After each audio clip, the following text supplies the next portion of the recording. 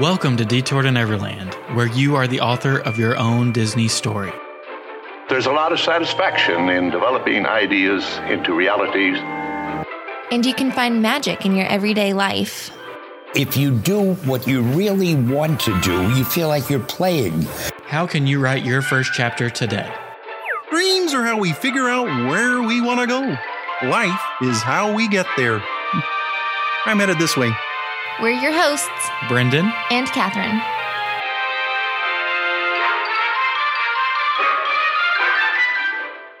Welcome back to Detour to Neverland. Today is episode number 301, and this is our Disneyland trip report. Before we get started, we do want to mention if all of this inspires you to book your next vacation to the happiest place on earth or the most magical place on earth, reach out to our friend Hannah Little with Creating Magic Vacations. She'll set you up, make sure that she finds you something that's within your budget, set you up with everything that you would need to have that magical vacation, and she will hold your hand along the way. And then once you get there, something that she helped us out with was sending us an itinerary, giving us a game plan for how to go in to accomplish as much as you can in the parks. We'll talk about that later today in the episode, but you can reach Hannah by going to littlebitofdisney.com, fill out that free quote section, and she'll get back to you and get that ball rolling. Or you can click the link down in our show notes. Yeah, so we have so much to talk about. I feel like we were in Disneyland and DCA for 3 days, but we did so much that we're having to make this kind of like a 2-part series. And like Brendan said, today is all about Disneyland, the motherland, the Mecca, whatever you want to call it, because we just have so much to talk about. So we're going to sprinkle in sort of the logistics of getting there, downtown Disney on our arrival day, and then part 2, which will drop on Thursday, which will be all about Avengers Campus and the rest of DCA. And anything else, we also asked her some questions over on Instagram. So if you still have time, if you're listening to this, send those in and we will answer those in Thursday's episode. Absolutely. So I guess let's get started. Let's talk about our travel day.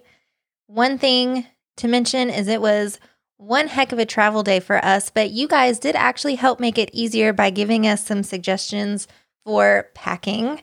So thank you for that with the packing cubes. We were able to take just carry-on bags, which was a big help because we had layovers in Denver. Brendan, what did you think about the Denver airport? It's terrible. Maybe the rest of it's nice, but at least the Southwest wing was just bonkers. We did a layover coming and going, and neither time was it enjoyable. Something that we noticed that was very interesting is they didn't have like a food court type of area. It was basically just like the food stands were just spread throughout the waiting areas, like in the gates, and there were no tables to be found. So I don't know if that bothers you. It didn't bother us per se, but I do think it made everything a little more chaotic. Well, and especially, yeah, it's a huge airport. So to not have like a dedicated food space, and maybe there was just further down, but we walked past probably 20 or 30 or 40 gates to get the food that we wanted during our layover. But anyway, we decided on this trip, when we talked about it in our pre-planning episode, and it's that we did not want to fly into LAX on this trip, mainly due to just by the time that you get there from Orlando, it's so late in the day, it is impossible to get to LA when it's not rush hour. So we thought you're for sure sitting in the car for at least an hour, but possibly way, way longer than that if you fly into LAX to drive all the way to Anaheim, or I say drive, but get there via an Uber or a Lyft. So we decided we were going to fly into John Wayne Airport / Orange County Airport / Santa Ana Airport. They call it all three of them. Yeah, they don't really call it John Wayne anymore, but I did notice on the signs as we were driving in that all the signs still say John Wayne Airport. Orange County Airport, I think, is the official name of it now, right?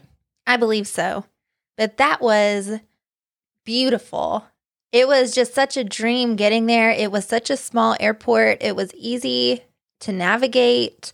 And then even, that's where we flew out of as well. And I know we're not necessarily talking about that in this episode, but, it was clean. It was small. There were plenty of seats. It was just, we preferred it immensely over LAX. So if you have the opportunity to fly into that airport, I would make that top priority. And shout out to our friend Kelsey, who warned us ahead of time. She said, you're going to fall in love with it and you're going to be spoiled. And that is exactly what happened. I can never see myself flying into LAX anymore. Yeah, it seems just almost like an unnecessary headache to do so. And it ended up not even being more expensive. Flying from Nashville, it was going to be significantly more expensive for us to fly into SNA compared to LAX, where you can get a lot of direct flights. There's not too many direct from Orlando to LAX, at least on Southwest. I think United and American run that route some, but Southwest, which is what we normally fly, Orlando to LAX is not too common of a trip. So layover in Denver, our first layover was like 2 hours, and then we flew into SNA. We were out of the airport into the Uber and Lyft area within 20 minutes, maybe. It was a breeze. It was so nice. And then getting the Lyft, I think it took us around 30 minutes to get from Santa Ana to Anaheim and to get dropped off at our hotel. So really not bad at all. It took us less time going back to the airport for departure. I also think that is partially because of our driver, but that's another story. She seemed a little lost to getting us to the Disney area. But once we did finally make it there, we checked into our hotel. It was a Residence Inn. Yep, Residence Inn by Marriott. And so we timed it out. It was a 15-minute walk from there through security to get into the Esplanade, so you could access both downtown, you could access downtown Disney, but Disney California Adventure and Disneyland. It was not a bad walk at all. It's basically Harbor Boulevard is where the entrance to Disneyland is off of, and our hotel was basically almost right on Harbor Boulevard. There's one building separating it from Harbor, and it's not even a full block. So it was really easy. It was right next to a CVS, right next to a coffee shop, and from our hotel room, we could see the backside of Cars Land. Now, that sort of makes you sad because you realize how close you really are, that you have to walk all the way around to get into the park. But we didn't even realize we booked it. We checked into our room. Somehow we booked a king suite. I don't remember doing that. I don't know if I don't think you remembered doing that either, did you? No, I think the whole planning process was such a blur because we were just trying to pick whatever was cheapest, and somehow I guess that's what we ended up getting. It was a nice enough room. Honestly, I think the walk is kind of what did it for me. I think it was like the perfect amount of walking. Obviously, if you could get closer, that would be even more ideal. But for us, I think it was kind of the perfect location. There were always a lot of people walking, so you were never alone. Again, kind of like what you said, Brendan, it was a straight shot.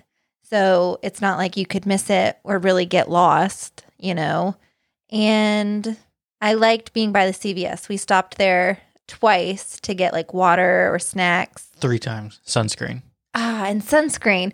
So we made good use of being so close to that little CVS. And it's right across the street from the Walgreens. So if you happen to be in the hotel that's on the other side of the street, you would have access to the Walgreens. Yes. So I would stay there again. It was around the $250 range, which for being that close, I felt like was a pretty good deal. I would feel comfortable paying that again, especially compared to the Disneyland resort prices. That's just, we talked about that in pre-planning episode. It was just crazy. I mean, triple what we paid there. Yeah. So it was definitely worth it. And then it kind of set us up to be able to go back and forth between our hotel and Disneyland pretty easily. And I guess if we're just going to get into it, the first thing we did when we got there was go straight to downtown Disney. Yep. So we walked down to the Harbor Boulevard entrance, got through security really easily, and we had a dinner reservation the first night for 7 p.m. We got to Downtown Disney around like 4:30 or 5, I believe. So we had quite a bit of time to explore. So we took some time just hanging out in the Esplanade, listening to the music, kind of pinching ourselves that we had actually made it to Disneyland. We walked up to the gates just to see the train station, and we just sort of hung out. Then we walked through World of Disney, which I don't know if this is controversial. It was a little underwhelming to me. There wasn't as much variety of merch compared to the World of Disney that we have in Disney Springs, I guess, to really like get me too engaged. Yeah, I would agree. Most of the things that we saw in that store were, the same kind of things that we have here. And it was much smaller, which makes sense because Downtown Disney itself is smaller. The only big differences we saw were, of course, like the Marvel section. They had a ton of merchandise there. And then they had a lot more Pixar, I felt like, or at least a big Pixar section. We didn't end up buying anything. You don't think so? Well, I was going to say, I mean, they have a big Pixar section and the one in Disney Springs. It's back there in the back left corner. Oh, you're right. And they have a pretty big Marvel section right there in front of the toys. So, okay, well, maybe I stand to be corrected, but I agree. It was a little underwhelming. We didn't really end up finding a lot of merchandise that we didn't have here until we actually went into the parks. But it was fun to still kind of walk around and just look at everything. Yeah, so we spent the next couple hours just kind of perusing around Downtown Disney before eventually making it to our dinner reservation at Ralph Brennan's Jazz Kitchen. And if you remember from pre-planning, we were really on the fence between here and Tortilla Joe's. We decided to go with Ralph Brennan's, I think just because we have access to easier Mexican food in Orlando. And so we decided to branch out a little bit and do Ralph Brennan's. And I'm glad we did. Spoiler alert, it was an excellent meal. It felt a little more special. And I think that was kind of the determination that we came to as we were trying to narrow down the two. It was a cool menu as far as having things that we can't really find here. So we ended up walking in. They were able to seat us just a little bit early. I think still within like that maybe half-hour time frame that they can seat you early. But as soon as we walked in, I knew that we were in the right place. They have this like the cutest outdoor seating area with like the wrought iron stairs and like a little courtyard. And then we sat inside in the area where they have the bar and then like a piano set up for like live music. They didn't have live music that day, but they had like the umbrellas hanging from the ceiling, and we had a really good waitress. She was excellent. And so highlights from that meal, we started with some jambalaya. That was excellent. And then our waitress recommended, it was only like $1.50 more. You could get a French baguette that you slice it up, and it came with butter, which we used a little bit of. But more than anything, you used it to soak up the broth from the jambalaya. And that was excellent. That was so good. And that's why I think our waitress was so good, is because she kind of coached us through some of the menu things like that, because she said that most people will order the bread like after the fact, and it takes like 7 minutes or something like that to toast it up. So then by the time the bread comes, it's too late, and then you're in a predicament. But that jambalaya, amazing. I mean, the flavor was popping. It was a perfect amount of spice. And it comes in a dinner portion. I would venture to say that if we went back a second time, I might get that as my dinner. It was that good. It was, and the andouille sausage was excellent, and you would kind of hope that the andouille sausage was going to come with your entree. Ended up not, but it was all around good. So for entrees, I got the blackened salmon, which I was very pleased with, and then you got the shrimp and grits. And that was amazing too. I mean, I'm a big grits fan, and something that I thought was interesting about the dish, and the reason why I kind of went with it, is it said it also had like a barbecue seasoning kind of to it. So it had a little extra flavor, which I liked. For drinks, I got 2 drinks. I got a Hurricane. Catherine always makes fun of me because if any place has a Hurricane, Or like a get it. rum punch, just like a cheap, you know. It reminds me of college. Exactly. What the heck? Oh, it's so good. It was an excellent hurricane. It was huge. And then I got a beer. I got the Abita Purple Haze, which we joked about. I literally have it in our fridge right now. It's like one of my go-tos. But I did remind me, and I reminded you as well, that they sell that beer at Port Orleans Riverside, which is where we stayed when we got engaged in Walt Disney World. So we were trying to be sentimental. But I ended up getting like a lemonade something drink. It was very good. It was like bright pink. So that was pretty fun. And I really enjoyed it.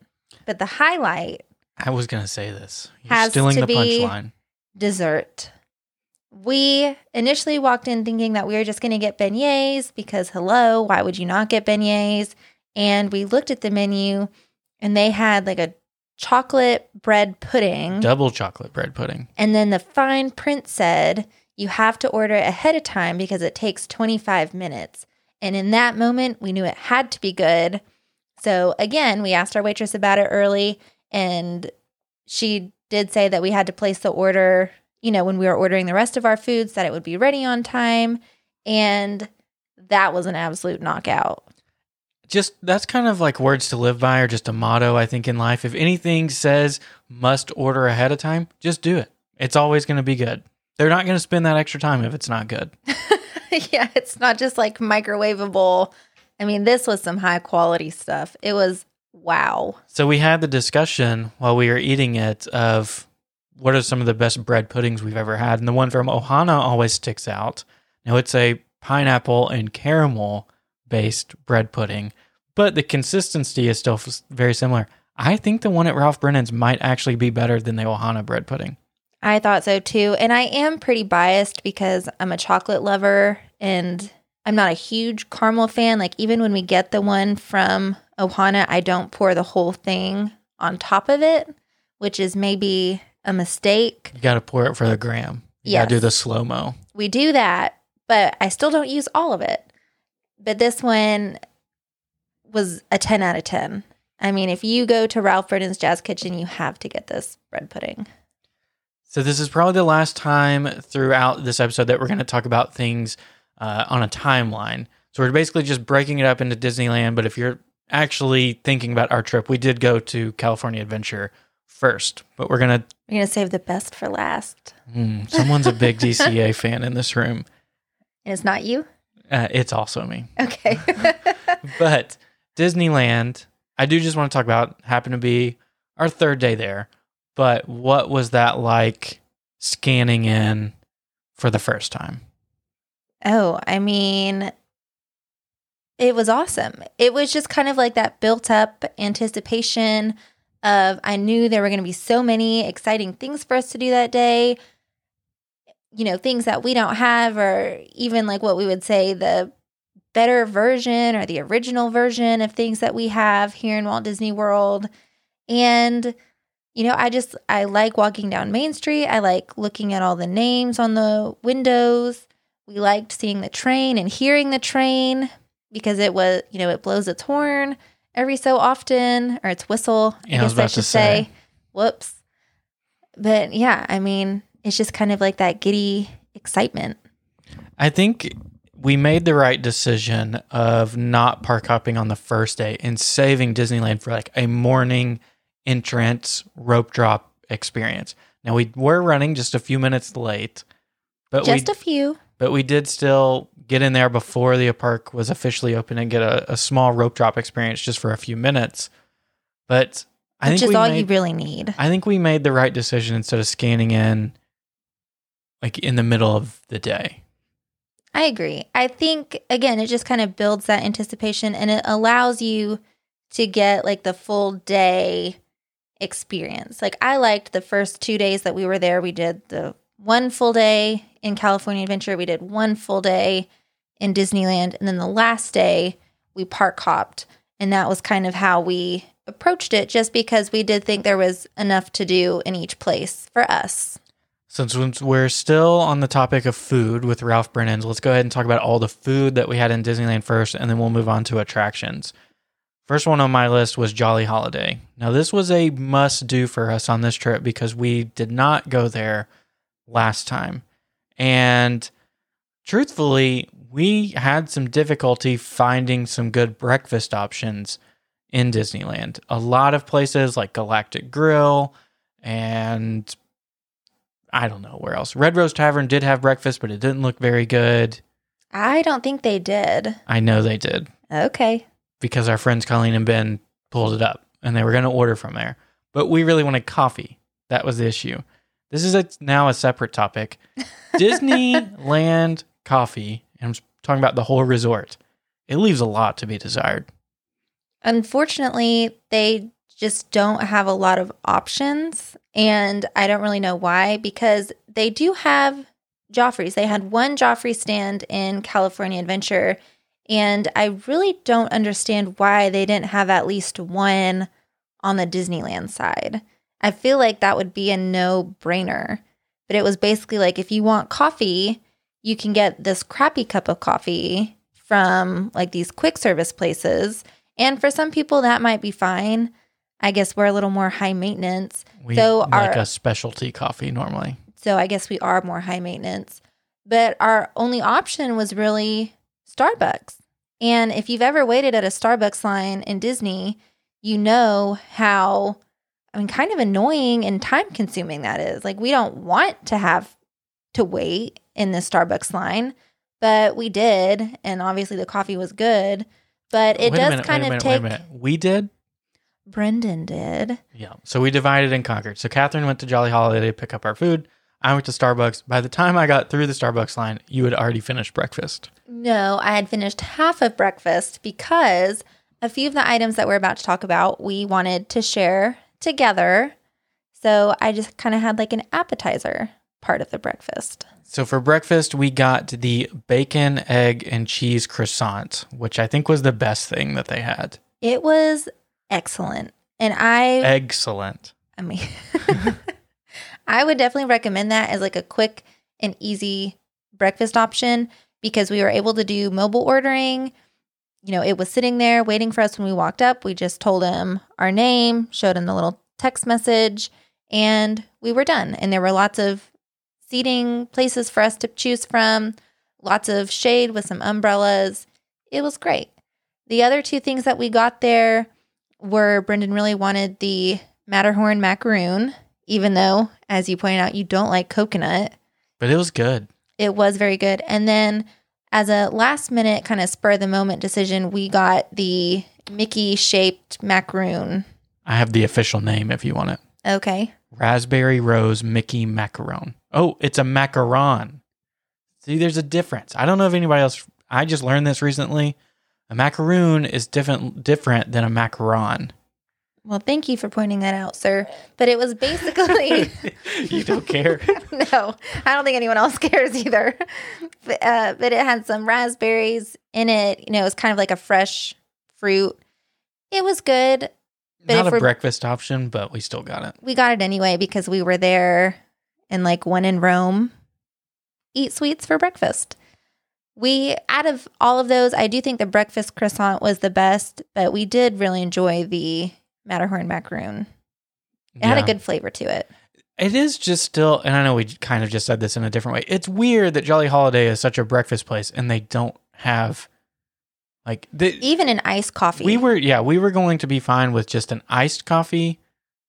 I just didn't want hot coffee because it was already so warm. It was so hot. And our friends Ben and Colleen were there with us and they got a hot coffee and they literally couldn't drink it because it was still so hot. And like I said, we sat there for a long time waiting for Brendan to come back with our Starbucks order and they just were unable to drink this hot coffee because I guess props to Disneyland for making sure that your coffee's hot, but it's kind of like a catch-22. I'm almost curious if Starbucks has some sort of exclusivity deal or something that maybe it's just with Disneyland and that's why DCA can have the Joffrey's. I don't know. Just spitballing. Then someone needs to fix that because We do have another coffee option to talk about. We can talk about it right now. And that was from Docking Bay 7. That was the Black Calf Cold Brew. And so this is one you might have seen it on Instagram. It is cold brew coffee topped with cream, cheese. Cold foam? Yeah, or is it a cream? Anyway. It's something that's on top.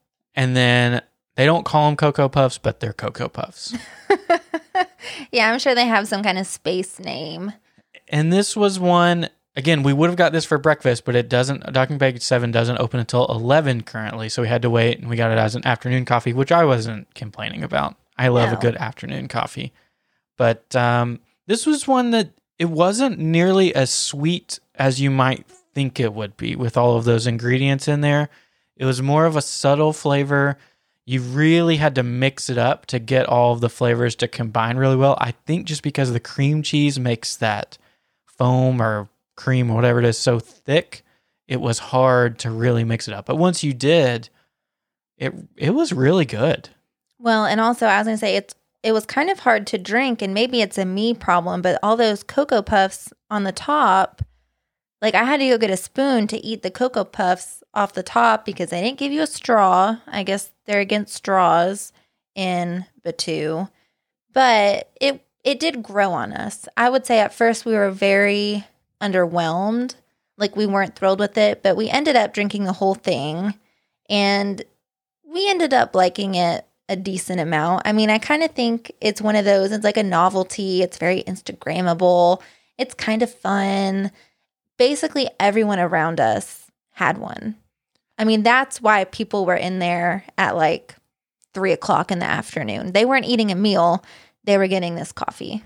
So it is just kind of important to note that if you are going to get it in anytime in the near future, they're not baristas there. And so just looking around and judging other people's coffees that they had, the amount of cold foam or cream, I wish I could remember what it was called. Anyway, I'm going with cold foam. Okay. The amount of foam that was on top varied a lot from person to person.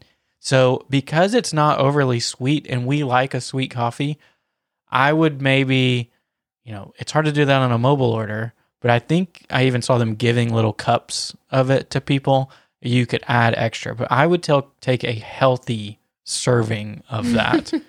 Unless you don't like sweet coffee. Because it's sad to say, the worst part of that drink was the coffee itself.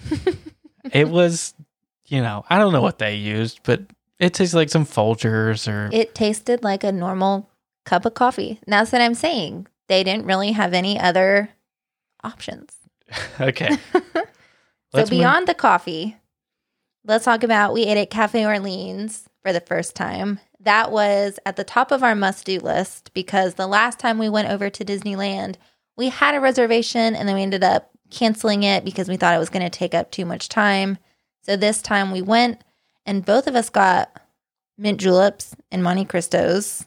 We had the exact same meal. And what did you think? The mint julep was good. It's just one of those things like you just got to get it when you're in Disneyland. I don't particularly love mint juleps. I loved it. Really? I thought it was the perfect kind of like refreshing because it was really hot. It was like the perfect drink. I mean, it's exactly what you would want. It was fresh. It had that little bit of mint. There was a lot of ice to make it very cold. I would have gotten 2. I didn't realize you were such a mint julep fanatic. I'm not usually, but this one was exceptionally good. And then the Monte Cristos, again, it's a hard meal to eat when it's so hot outside, but we were doing as Walt does that day, and it's an excellent sandwich. Both of us said when it came out, like, okay, we can probably only eat half of this, and then I ended up eating the whole thing. I don't know. I didn't check to see how much you did. I basically ate my one half and then maybe like a bite or 2 of the others. But to me, the fries were outstanding. They were like a garlic, Parmesan. Pommes frites, as the French would say. Pommes frites. They were like the skinny fries, which are my favorite of any kind of fry. Let's do a whole episode on your fry rankings. Well, these ones would be up at the top of my list, let me tell you. Better than crinkle cut? Ooh, I do love a good crinkle cut. But that's besides the point. And then it came with 2 sauces. So it came with the jam that went with the sandwich. And then it came with like a remoulade for the fries. And it was almost like a Chipotle kind of. I mean, there was a little bit of spice I would say to Cajun, but yeah. Okay, well, whatever. I mean, overall, great meal. It was, but the most, I said most, but the most coolest, I'm still going to go with what I was going to say. The best part of that meal was that they sat us right next to the espresso machine.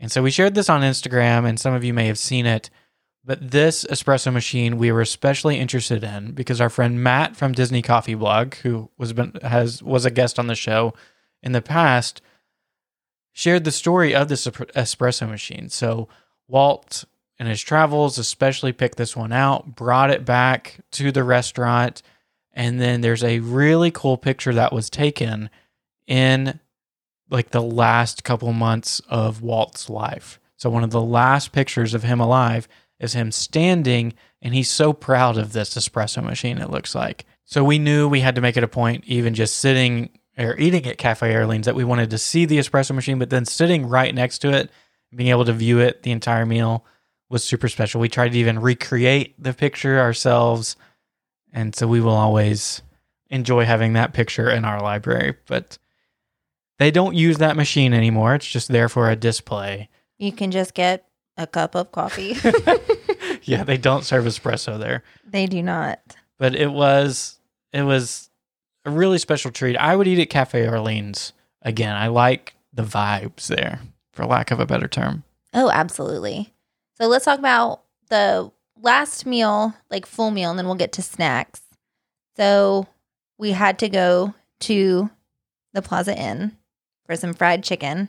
And there we did actually share. So we got the fried chicken plate. And it's called the Specialty Chicken Dinner, I believe. Same difference. It came with 3 pieces of chicken. You had the white meat, the little drumstick, and then a piece of dark meat. And then it came with... That was such a weird way of saying it. It was a breast, a thigh, and a drumstick. Whatever. And then it came with mashed potatoes with gravy, green beans, and a biscuit. Was that okay? Yep, all of those descriptions are accurate. But it was very good. The chicken... Wait a minute, very good. You kind of just like haphazardly said, oh, it was very good. I was about excellent. to go into detail, sir. Oh, it was excellent. You can't say excellent. There were no eggs. This train is getting off the tracks. I mean, everything was great. It was fried perfectly. The chicken was juicy inside. We basically ate the whole thing. The mashed potatoes... I don't typically like mashed potatoes with the skin in them, but they were very good. I like the gravy. It was a good meal. Yeah. Plaza Inn was like the highlight of our last trip, and this was one of the few places that we did a repeat visit to. It's just one of those things. I think every time we go to Disneyland, we're going to have to eat at Plaza Inn. Last time we ate there for Minnie's Character Breakfast, which was probably our favorite meal of the entire trip. Mm-hmm. And we went back for dinner to have the chicken dinner. And I'm glad we did it again. It is expensive. It's like $18 a plate. So I would definitely split it among your family. I think you can, that's a better use. I mean, considering both of us were able to split it, I feel like most other people would be able to split it because we like to eat a lot. So snacks, we went to the Little Red Wagon. Had to get my corn dog. And what happened while we were eating our corn dog? Something very tragic. We were sitting there at our table. So again, we went to the Plaza Inn to sit at one of those little outdoor tables. We decided we wanted a table with some light because it was dark by the time we got around to eating dinner on this particular day. So we picked a table with no umbrella right next to a lamppost under a nice tree. And as we're sitting there enjoying our corn dogs together, a bird pooped on my leg. And it was very traumatic. And that's all there is to it. Oh, no, that's not all there is to it. Catherine freaked out. She thought that a bird had pooped on our corn dog, so she inspected every square inch of all of our food to make sure there was no bird poop on it. And we had to move tables. We did move tables, but the funniest part was, as soon as it pooped on you, I get up and I wiped it off of you because you were still in panic mode. And we look up, and there's probably 40 or 50 huge crows just sitting right above us. So we were in like optimal poop zone. But like, who would have thought that was even a thing? I mean, I know there's a lot of birds typically at Disney because people feed the birds. But yeah, we were totally unprepared. I guess we should have known. So my pro tip would be always pick a table with an umbrella, or we ended up going up to the porch where there was a solid roof above our head so nothing could happen to us. But yeah, avoid the non-umbrella chairs.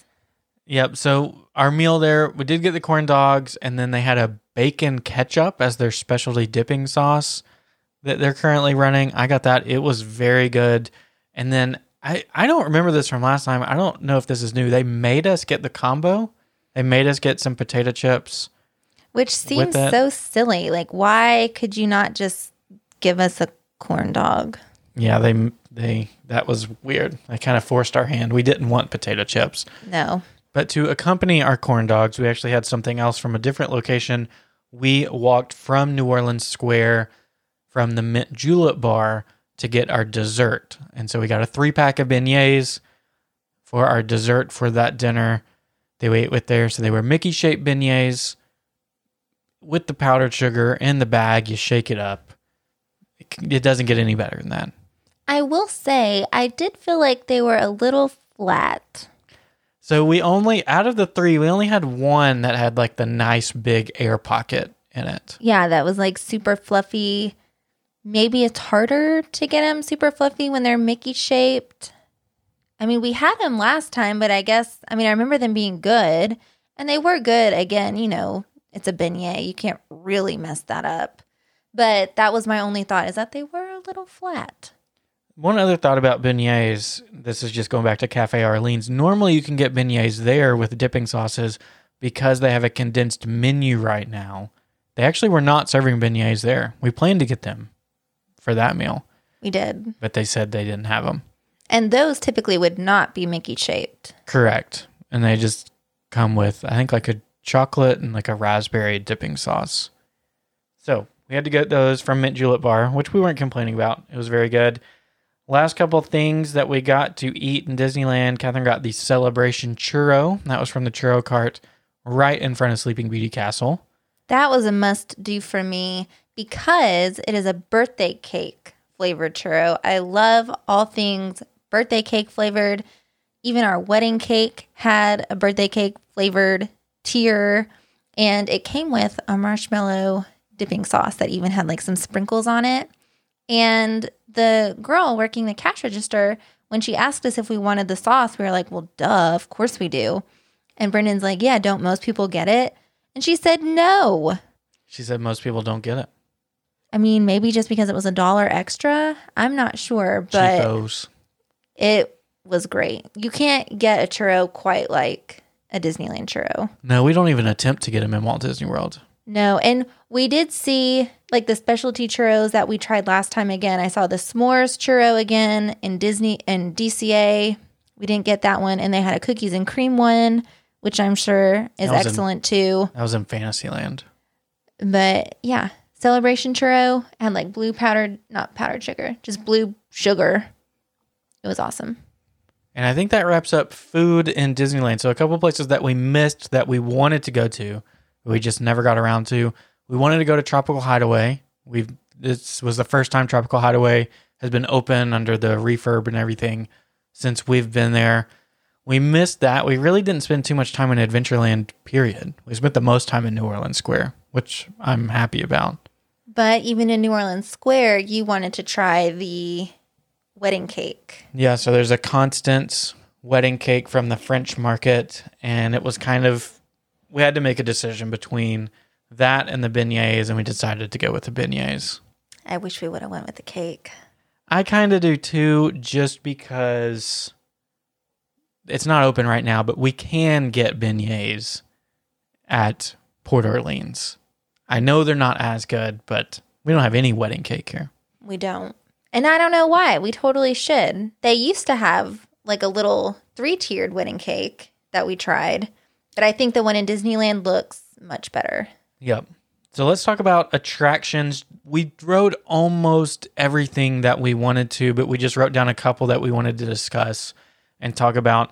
So I think the big ones that really stood out to us, number one had to be Pirates. I think it probably had to do with we just had all those pirate storytelling episodes, and so it's fresh in our minds. But Pirates was just so dang good. Yeah, I mean, wow. It's hard to even talk about how blown away we were, but I particularly enjoyed the cave scenes. I thought those are really cool. I liked just kind of the anticipation and how it tied so well in with like the Skull and Crossbone, who's like dead men tell no tales, and he's kind of, you know, inching you towards like you're about to go on this adventure once you leave, you know, the New Orleans, the bayou part of it. I mean, it was just really cool. Even, I don't know. I just think it was awesome. I think I have a newfound appreciation for just how well they were able to use set design on that ride, because something we talked about briefly in those storytelling episodes, when they did the Magic Kingdom version, they put in a lot of dead space to basically force you to look to a particular side. So they'll put a building really close on your left with nothing really going on to force you to look to the right. Like the Carlos scene is a good example of that. They're forcing you that way. In Disneyland, because they have a such smaller space, the Carlos scene and the auction scene are basically right next to each other. They're only offset by maybe 15 feet or so. And the way that they're able to use like set design to make your eyes follow where they want it to, and the directional sound where the auctioneer, I did notice the last time, you can hear red bleeding into the Carlos scene just a little bit, but they really do a good job of making sure that your eyes are pointed where they want them to go. And it's so interesting because, like you said, in a way they're dealing with less space, but I also think there were more scenes than what we have in our Walt Disney World version. So you even got, you know, like a longer story, like particularly for me at the end where, you know, the city is burning and, you know, the pirates had taken over. I just almost feel like it was a much better story. It was something that even stood out to me in like that first pirate ship scene. You could see the people battling the fort. I don't think we see that here in Disney World. And why did you see that? Why did we see that? Yeah, you would have missed it if I didn't point it out to you. Well, maybe. But I mean, it was just really cool to, I don't know, to see that whole story unfold, I guess is what I'm trying to say. Yeah. I don't know if there's anything else we can say about Pirates. It's just a fantastic ride. And it truly is. It's also what we discovered, the new Splash Mountain, because both times we rode it, we got absolutely soaked. I mean, like water splashing up into our face. I was dripping. My hair was dripping. Which is crazy because you don't think about that. That drop is just something else.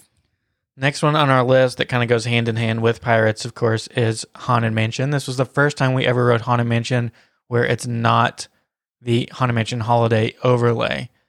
And I really enjoyed it. However, I did miss the staircase scene from Magic Kingdom and the library scene. Yeah, I would say, you know, the only thing that really stood out to me about this one is because they had just done some refurb on it, it was much brighter. And I feel like I was able to pick out more detail from like some of the ghosts and some of the different scenes that can pretty easily be overlooked, especially just because it is so dark in there. And if your eyes haven't adjusted, you know, like we've said before, it can sometimes feel like you're just riding in the dark. So I feel like because they had just, I don't know what they did to it, but because the ghosts were a little brighter, I enjoyed that part of it too. So, I mean, we hate to always bring it up, but it is just natural for us since we experience these Magic Kingdom versions so often, is just to always try to compare the two of them.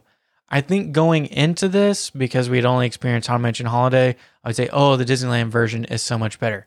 I think now I can almost entertain the conversation that Magic might actually be, without the overlay, Magic might actually be the better version. I think Disneyland has the upper hand on the facade, and it fits into the story of New Orleans Square a lot better. But then once you get inside, I think the actual ride, scene-by-scene basis, Magic Kingdom has an edge. I could agree with that. Next one on the list is Big Thunder Mountain Railroad. This one, there is no discussion. The Disneyland version is the best version, and a lot of people will say that the Paris version is actually the best version of it, and that makes me want to ride it so badly because I don't know how you get better than Disneyland Big Thunder Mountain Railroad. Something that we didn't get to experience on this ride, but even some other rides as well, were because we did have to wait in line for this one rather than having like a max pass or it just being a walk-on, we were able to see even more. So we really enjoyed that the track and the train itself kind of went over you and surrounded the queue, so you could kind of see some of the different scenes more up close and in more detail than you could when you're just riding because you go by so quickly. But then again, once you get on the actual ride, Big Thunder Mountain is always a long ride, but you really do get like a bang for your buck. And I felt like it was faster. There were more animals, which I thought was really cool. Smoother. It was smoother. And then that dynamite scene is just so cool. I would agree. Next one, Space Mountain. I think we have been long time saying Magic Kingdom has the better Space Mountain. I think I may be on the opposite team now. Our world was truly flipped upside down. And there were a couple things that play into this life-changing decision. So you've made the decision. I'm still back and forth. I want to ride Magic one more time just to see if it's cemented in my brain. So there were a few things. Again, this is the first time that we ever got to ride the real, just non-overlay version, because when we rode it previously, we went in October and it was the Ghost Galaxy version, which was a little underwhelming. We really liked that there was an actual like soundtrack with music. It was kind of, techno. I just really liked it. I like the countdown of actually launching you after you get into the big room. Well, and I like that the whole beginning of the ride, it's bringing you up. So then basically the rest of the ride, you're going down.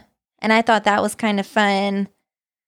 It kind of blew our minds how good it was. The only thing that I'm still all about Magic for is I do just really like the toboggans. I don't know why. I like the single row of toboggans. Mm-hmm. I think it's fun to have to climb in and out of those things. And it's difficult and you don't know where to put your bag. I just think that's part of the experience. But it was smooth. It was, I don't know. It was really, really good. So I'm going to have to hijack this because I just realized something was not on our list, Brendan. What? If we're talking about roller coasters, the Matterhorn. Oh, I can't believe we forgot it. This was an absolute highlight of the trip. This was a must. I thought you were going to say highlight of my life. I guess we could venture that far. But this was an absolute must-do for us because we had never gotten to experience the Matterhorn.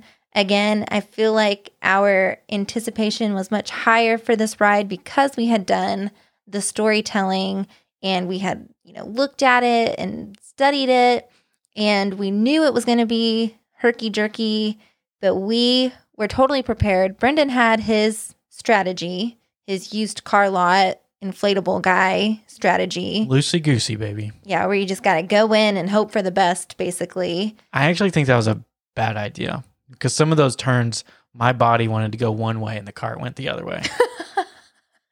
So maybe not. Maybe a So little bit of control. Maybe you need to be like one with the cart. What? Okay.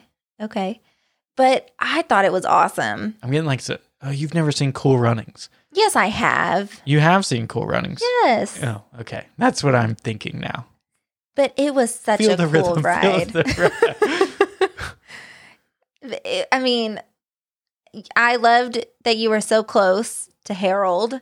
I loved seeing his collection of objects. I liked the anticipation of like what's going to happen. It was very loud. He's a loud, abominable snowman. He was very angry. He did not want you to be there. I feel like Betty is not that loud. Maybe he's just misunderstood.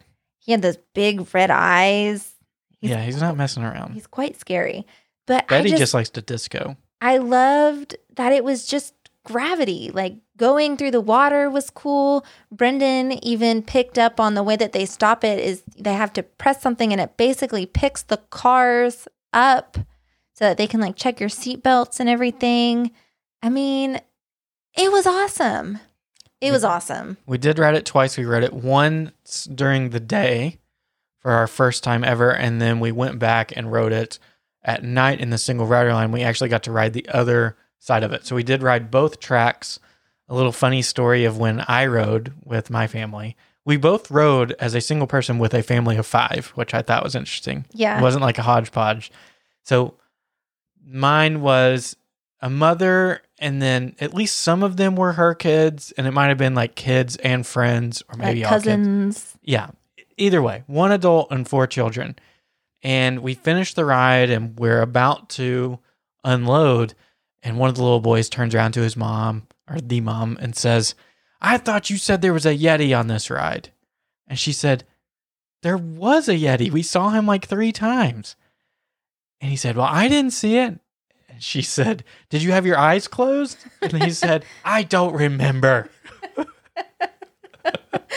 So he definitely had his eyes closed the entire time. Definitely closed, which I feel like would be so much worse. How do kids who do that not get sick? I don't Not know. being able to see where you're going. But did you like riding it more during the day or at night? I liked riding it during the day just because I was able to see more of what was going on. And I mean, obviously, it's a pretty tall ride, so you get some interesting views, even though you're moving pretty quickly. So I preferred it during the day. I mean, at night, it was more herky-jerky because I literally could not see what was coming up next. So that was another difference. The first time we rode it, we were in the very first car, like seats 1 and 2. And then the last time we rode it, we were both in seat 6. We were in the very, very back. So I felt a lot more thrown around the second time. I actually disagree. No. I felt more thrown around in row 1 than I did in row 6.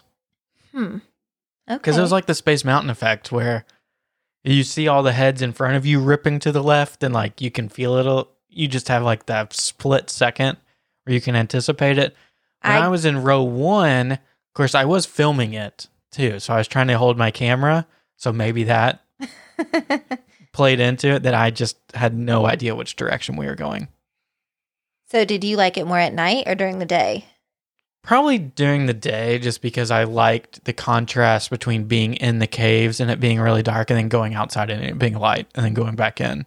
Mm-hmm. I kind of feel the same way about Expedition Everest. I like it at night, but I like more the going in and out feeling of it. Yeah. Last couple attractions we have to talk about. Astro Blasters. There's not really too much discussion here besides it's just better. Being able to take the guns off the carts just makes for a much more enjoyable experience. However, we didn't know any of the hacks for this one, so we both scored really poorly. Really low. I didn't know that on this one you had to pull the trigger each time instead of like the Disney World hack where you can just hold it down. So like the first 2 rooms, I didn't have any points, and Brendan had to tell me you're not actually shooting your Astro Blaster. Well, and I guess most people have picked up on it by now. We didn't say the full name. So it's not Astro Blasters like the Dumbo style ride. Buzz Lightyear Astro Blasters is what we're talking about. Yes. Sorry. And I agree. I think I like the pre-show more. I feel like he, meaning Buzz, explained kind of the purpose of the ride a little bit better. Whereas I think in the Disney World version, there's still a lot of, you know what your objective is to shoot the targets, but you don't necessarily know why. So I think the Disneyland version did a good job of setting up, you were trying to get the batteries back because we're toys, and if Zurg steals all of our batteries, we're going to have some problems. And I thought there were some really cute things with the aliens. Like at the very end, one of the aliens was holding like the receipt for Zurg, and he was trying to return him back to Big Al's toy barn. So there were cute little things that I picked up that I have never noticed before. Sticking with that Tomorrowland theme, Autopia. This is the first time we ever did Autopia. It's very enjoyable. I actually had a really fun time riding Autopia, but the funniest talking point is that we actually ran out of gas in our car. Yeah, I don't know if it was that we ran out of gas or if it just stalled. So it was right at the end. You know, we had an enjoyable ride going around the whole place. I didn't get any of like that black soot on my face, which I usually do if we ride the Walt Disney World version. But we came around to the end and we were waiting to pull up. And of course, it was a little backed up. So we were like 4 cars deep waiting to be able to pull up to the lane so that someone else could take our car. And I don't know if it was just like we sat still for too long or what happened, but like you could feel it. The car just stopped. The engine was not running anymore. So of course, we had to do like the little embarrassed wave thing and get one of the cast members to come over. And she basically like pumped a pedal and it felt like she was like kicking the car. Well, yeah, I think she like kickstarted it. And then she had to mess with something in the back and then it started again. And what we thought was particularly funny is that instead of like taking it off the track somehow or like waving us around to have us park it somewhere else, which I don't even know how that would happen because it is on a track, we got out and another family, a mom and a little boy, jumped in and we were like, best wishes.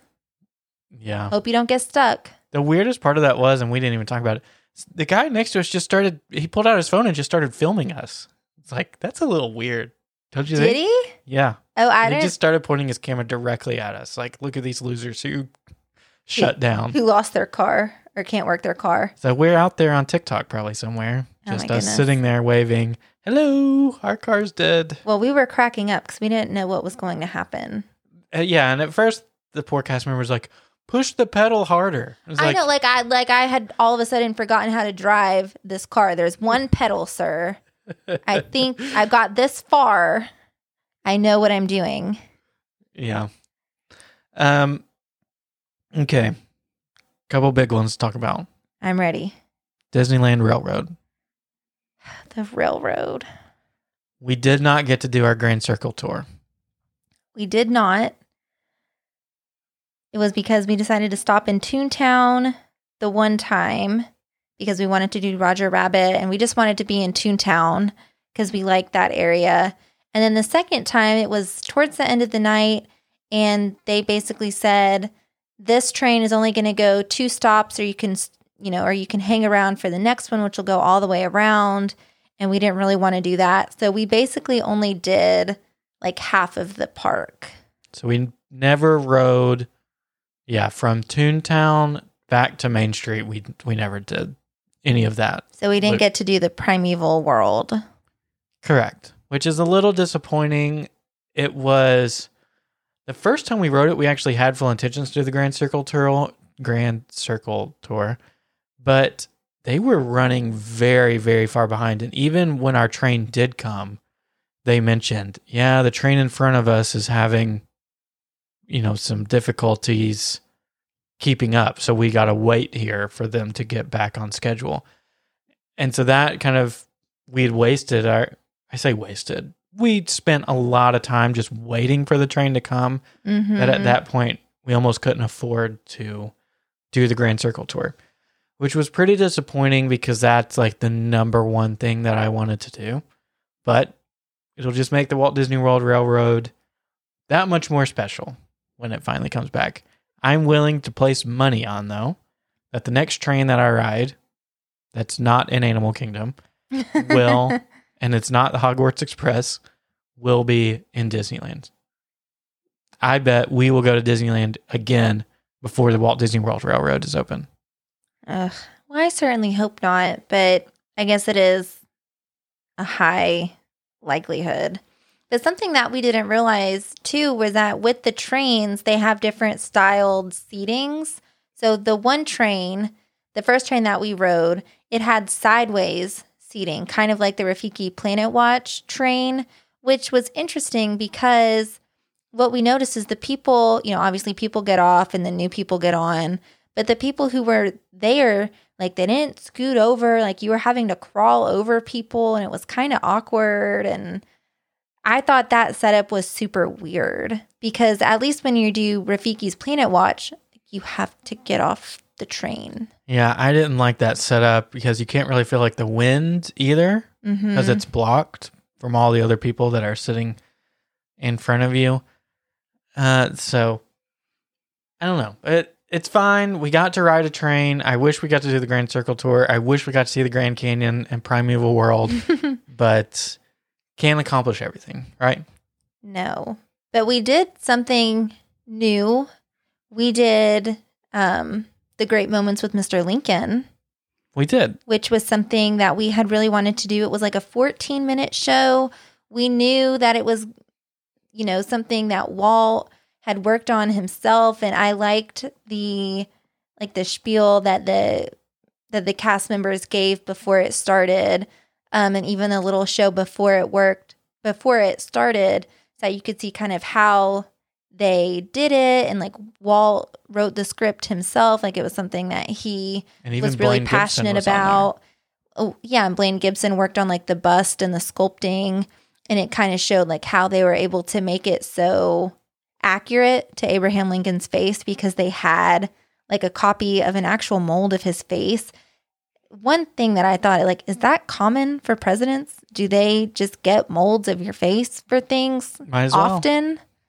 Seems a little odd to me. Do you want a mold of your face? Is that what you're saying? No, that seems a little odd is what I'm saying.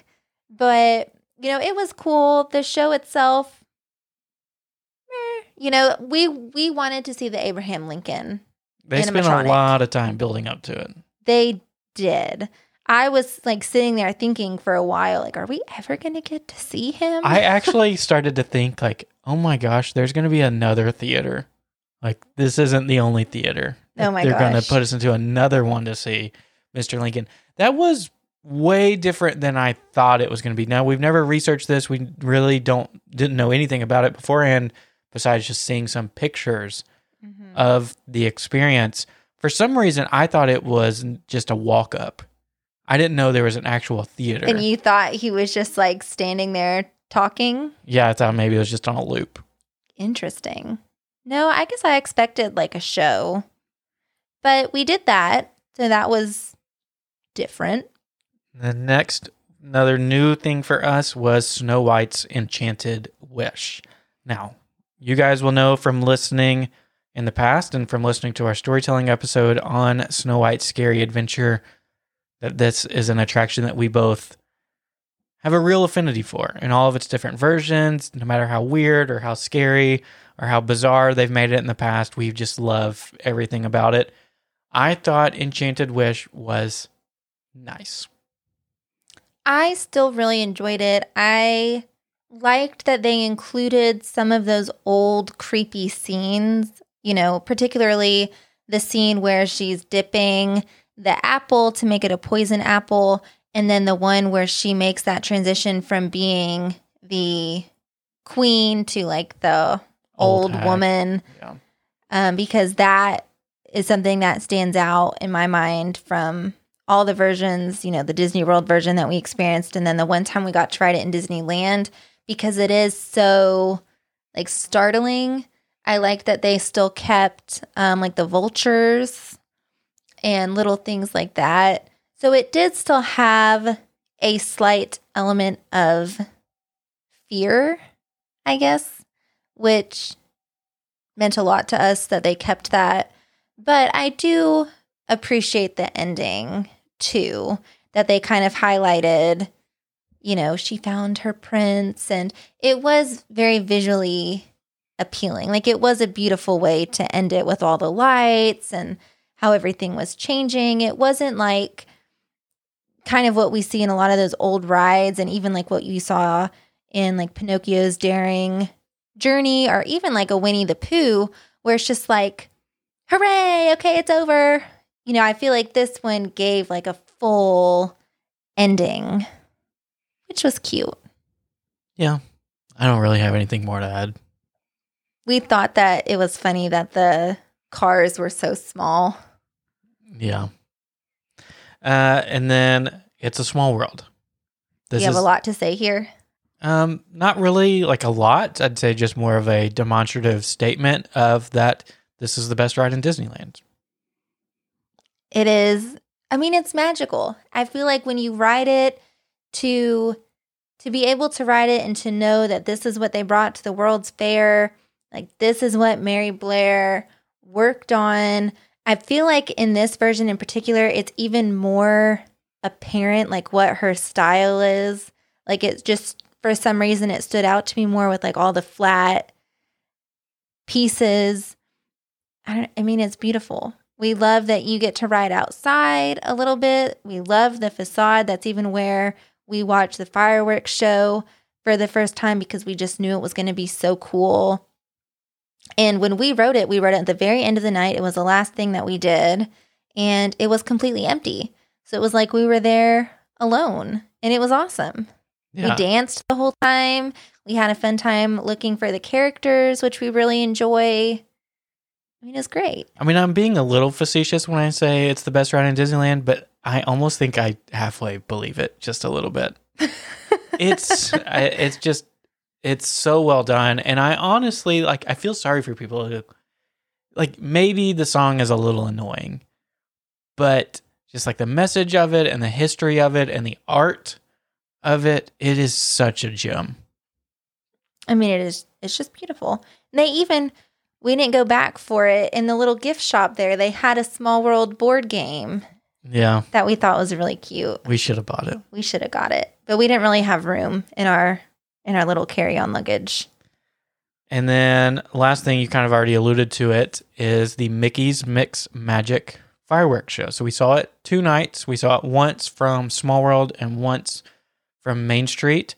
I think it is an excellent little fireworks show. It's like just short enough where you're not getting too tired watching it or too bored. It is super upbeat. People are dancing. They pick music that like everybody knows. Everybody's just kind of like hopping around and excited. And I liked that people lined up somewhat early, but not overly early. Not hours ahead of time. We even talked to cast members because we didn't know what to expect. We didn't really know where exactly to line up, or, where you could line up for one, or how early we should try to. And they were like, oh yeah, just like 15 or 20 minutes. There's no like bad place to watch it. And I think that was pretty accurate. I mean, I liked that, again, you didn't have to carve out like 2 hours of your night to be able to watch a fireworks show and to be able to enjoy it. But I also really enjoyed, you kind of already mentioned it, the soundtrack. Like, it was just so fun. It was like a techno, like upbeat remix version. And I don't usually like remixes, but it was so fun. Like the vibrant colors. They picked some really good songs, but also they used like the Everybody Wants to Be a Cat. You do not hear that very often. So I thought that was a really cool choice. But I also kind of made the comparison of, like, when you watch a Wishes or a Happily Ever After, it's very, like, emotional. Like, it's supposed to bring out that, I do think it's supposed to bring out an emotion of, like, you can do whatever you want. Like, it's very inspirational. It kind of makes you cry. This one was pure fun. Like, it was just a fun way to celebrate being in Disneyland. And like Brennan said, it just makes you want to dance. Like, if you stood there and didn't dance, you are like a zombie or something, because it was just so much fun. And you know how every fireworks show kind of has a dip of like, oh, are the villains going to take over? Or like a slow part, so they can bring you back up to the finale. The dip in this one is Grim getting Ghost. So like, so there wasn't even a dip. Exactly. There is no dip. It's just like 14 minutes of fast fun. I thought it was an excellent show. I wasn't expecting much, honestly. And to top it off, they have Snope year round, thanks to our girl Elsa. I thought that was a really fun touch. And I also liked having the option to view it from 2 different places. So, like Brendan said, the first night we viewed it from Small World because we just thought, like, how cool is that they have that ability? And then the second night we opted to watch it in front of the castle, and particularly on Main Street because they do the whole show. Like, they put the projections all the way down Main Street. And to be able to see that when it's not like a Halloween time, because that's the only other time I've ever seen them do something like that, I just thought it was really interesting. And it kind of allowed for you to have a good spot no matter where you stood. It's not like, oh, I'm missing the whole thing if I can't see the castle. You don't have to see the castle. You can just look next to you or behind you, and there you go. I know. I almost was thinking to myself, like, I would never trade Cinderella Castle for anything in the world, but you do feel like you're missing it if you don't see the front of Cinderella Castle for Happily Ever After, and I'm sure that will be the case for Enchanted when it comes out as well. With this, you could be facing the opposite way. Well, I guess you couldn't see the fireworks. You could be blocked from seeing Sleeping Beauty Castle from the trees, and you're still getting the same show. And I think that was really cool. I would just encourage anybody, listen to the soundtrack, maybe incorporate it into your work playlist that you listen to during the day, because it was excellent. Very, very good. I might have to play it like every morning to start off my school day, just as like we just need some fun. And our friend Colleen asked the same question. We didn't know the answer to this. We can probably look it up, but they play Get Your Ears On or Have a Good Time. I don't know the title of that song. Yeah. Did that originate in Mickey's Mix Magic, or did that originate in the Mix It, Mouseka, Dance It show, whatever? You know what I'm talking about. The little parade that they do. And I didn't know the answer to that either. So if any of you know, we would absolutely love to figure that out, because it was fun to see them use that song. And again, I mean, it just fit in so perfectly. They started the show with that song, and then they ended it with it as well. And then you gotta love Genie's included, just like in Happily Ever After. But he's funny. He's great.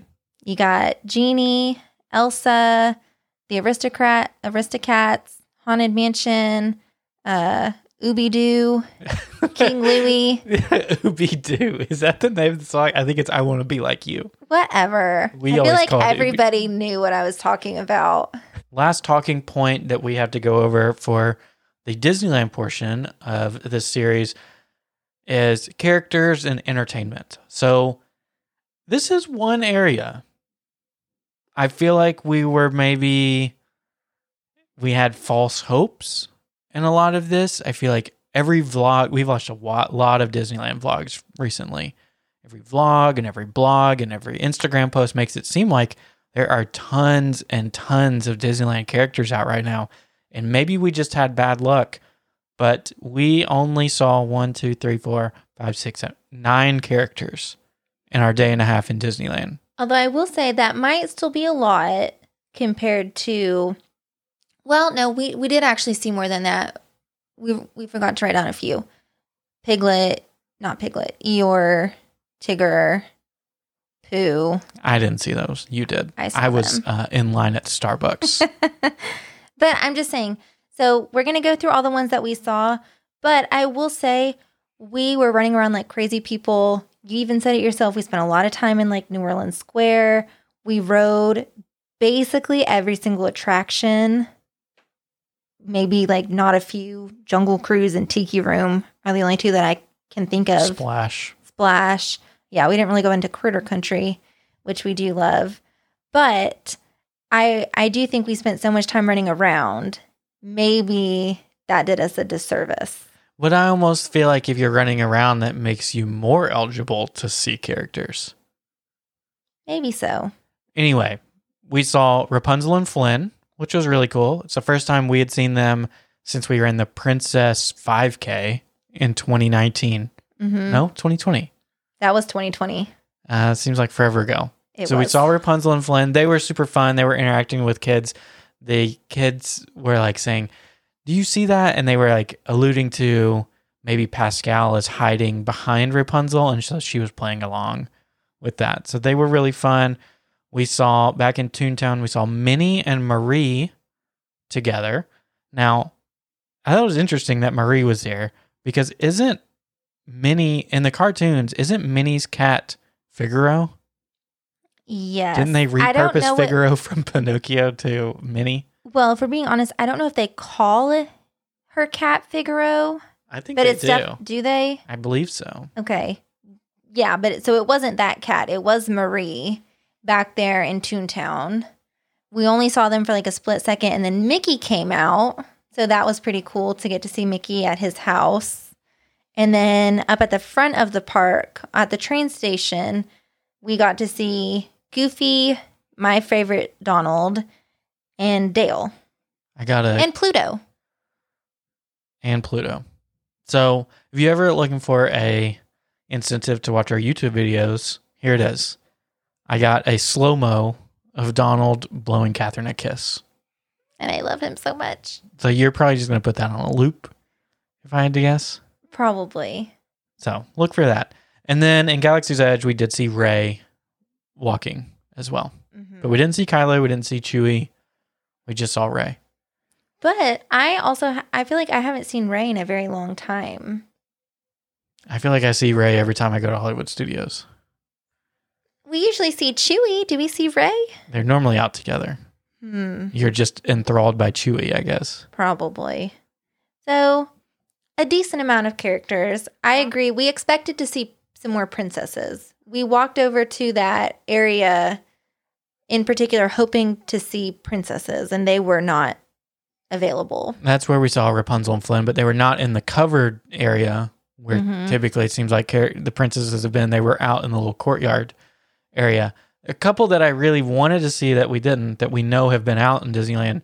The Evil Queen has been there where Rapunzel and Flynn were. Miguel has been over there near Rancho del Zocalo. We didn't see him. Dang, yeah. And then Red has been out near Pirates of the Caribbean. We did not get to see her. You're right. Yeah, that would have been really cool. So do you feel worse now? Just slightly. But I'm not going to let it take away from anything, but it would have been really cool to see them. And then the last one was Stitch. We saw him dancing with the Disneyland band in Tomorrowland. So it was back there like behind Star Wars Launch Bay where they have the multi-leveled building. And so the Disneyland band like stacked themselves up and Stitch was dancing, but they were awesome. They were dancing. They had like moves. When we saw them, they were doing the Pirates of the Caribbean. What would you call that? Score. The score. So they were pretending to be pirates. You know, they were very interactive. You could tell that they were happy to be there and they were having a good time. And we enjoyed just being able to kind of stand there for a minute and watch them. Yeah. So I think that's pretty much everything from our Disneyland and Downtown Disney days. I will say, and I mentioned it at the beginning of this episode, is that we accomplished pretty much every single thing that we wanted to do. And I do think Hannah's itinerary helped a lot with that so that we could at least place priority on things to hit earlier in the day versus things that we could hit later in the day. Absolutely. Space Mountain in particular, we were able to knock that out by rope dropping it within like 20 minutes. And I feel like every time we looked at the wait times, that was pretty unheard of. So I definitely think having that helped. And it even mentioned things like the Enchanted Wish, just everything that would have like a particularly long line. And then once we kind of got past those bigger things, we were able to focus on some of the smaller things. We didn't even talk about every single ride that we did because It was basically everything. You didn't want to have a lengthy discussion about Mr. Toad's Wild Ride? Well, we could. Or the teacups, Alice in Wonderland. Oh, Alice in Wonderland. Let's take a pause just for a minute. Okay. That might be my favorite dark ride ever. It was exceptional. And that's saying a lot coming from you because you do not like Alice, the character, or the movie. I do. Yeah, I haven't ever since I was a little kid. It was a little too trippy for me, being the sensible worrywart that I was. But yeah, it hits on all the scenes. It is beautiful. Like, it's so fun to ride in the Caterpillar and to be able to ride outside, that it is so unlike any other dark ride that is out there, that it was really cool. I'm going to say something controversial. I'm ready. Put Alice where Winnie the Pooh is in Magic Kingdom. But You need the second story, you think, to make it work? I think it would be a disappointment. But you could build like the similar thing with the Cheshire Cafe and the Mad Tea Party, and that like you could build up a little Alice corner. It would be an Alice corner, but it would still be a lesser version. Like, I understand what you're trying to do here. But Cheshire Cattails. Doesn't that bring it up a couple levels? And did you see now at the Cheshire Cafe, they have the jalapeno pretzels there. Ooh, that'll be exciting to go there and try that. But yeah, we were, just thanks to Hannah and her planning, she sent us our itineraries for each day. So we'll probably hit it again when we talk about California Adventure and how it helped us there. But it was, like Brendan said, it was nice to have at least a game plan so that we weren't like kids in a candy store, just like ping-ponging. We did ping-pong just a little bit because, of course, we got distracted by food and short wait times here and there. In Disneyland, you don't feel as guilty about ping-ponging because everything is so much closer. Well, the blisters on my heels would say otherwise. I think I attribute that to the 15-minute walk back to the hotel. Well, whatever you want to say. Or you trying to wear not broken in Vans for one day. That did happen. But overall, I think it was just an exceptional day and a half in Disneyland. I can't really, besides the train, and besides missing out on the wedding cake, I can't really think of anything else that I would have done differently. I think we stayed past close both times. We got to experience a somewhat empty Main Street and front portion. We actually never walked through the Emporium, which is maybe a crime, but... Or maybe a healthy thing for our bank account. That is true. From Disneyland, did we buy any souvenirs? I think most of all of them came from DCA, actually. I think all of them did. Yeah. So we will definitely have to talk about souvenirs on Thursday. Yep. So again, if you need that itinerary, if you need help planning that Disneyland or Disney World vacation, you can reach out to our friend Hannah Little with Creating Magic Vacations. You can reach her at littlebitofdisney.com.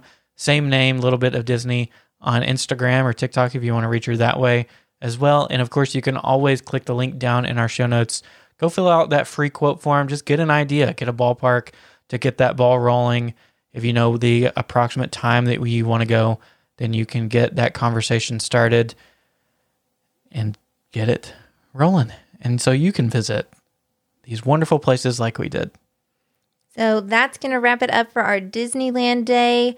We are going to be posting very extensive vlogs on YouTube because we did truly try to document every aspect of our trip. Which is maybe a mistake. Well, even if for nothing else but our own enjoyment, I do think it'll be fun to go back and watch everything and see everything that we did, because something that I noticed is even between, the last time that we got to go and now, it's been 3 years and we were adults and there was still so much that I had forgotten about.